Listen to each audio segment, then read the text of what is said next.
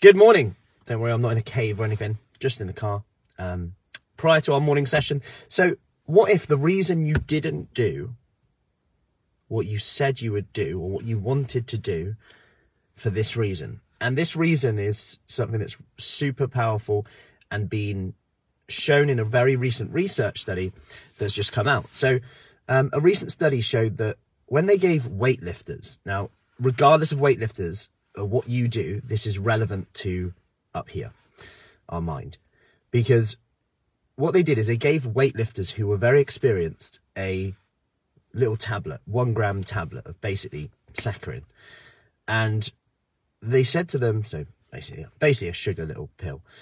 And they said, this is anabolic, this is going to make you stronger, this is going to help you lift. And these are people who would benefit from like a 1% gain. Like we all would, remember that. And they all gained progress, some of them by 20% from taking this 1 gram of sugar that they were told would be anabolic and make them strong.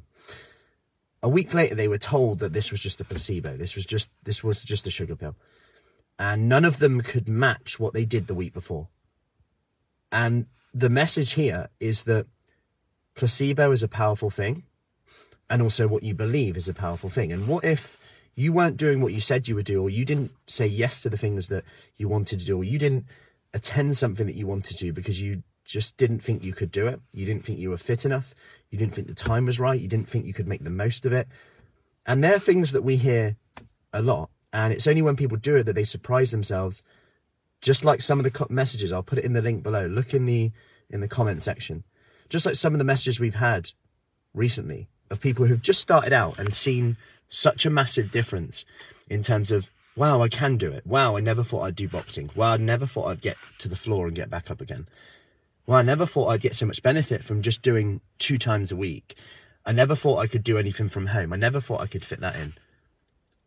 I never thought I could feel a bit more in control of my snacking.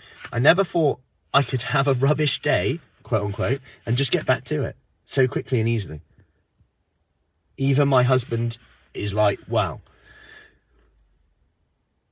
So, just a little one for you today. Happy Thursday. I'll see you soon. Take care.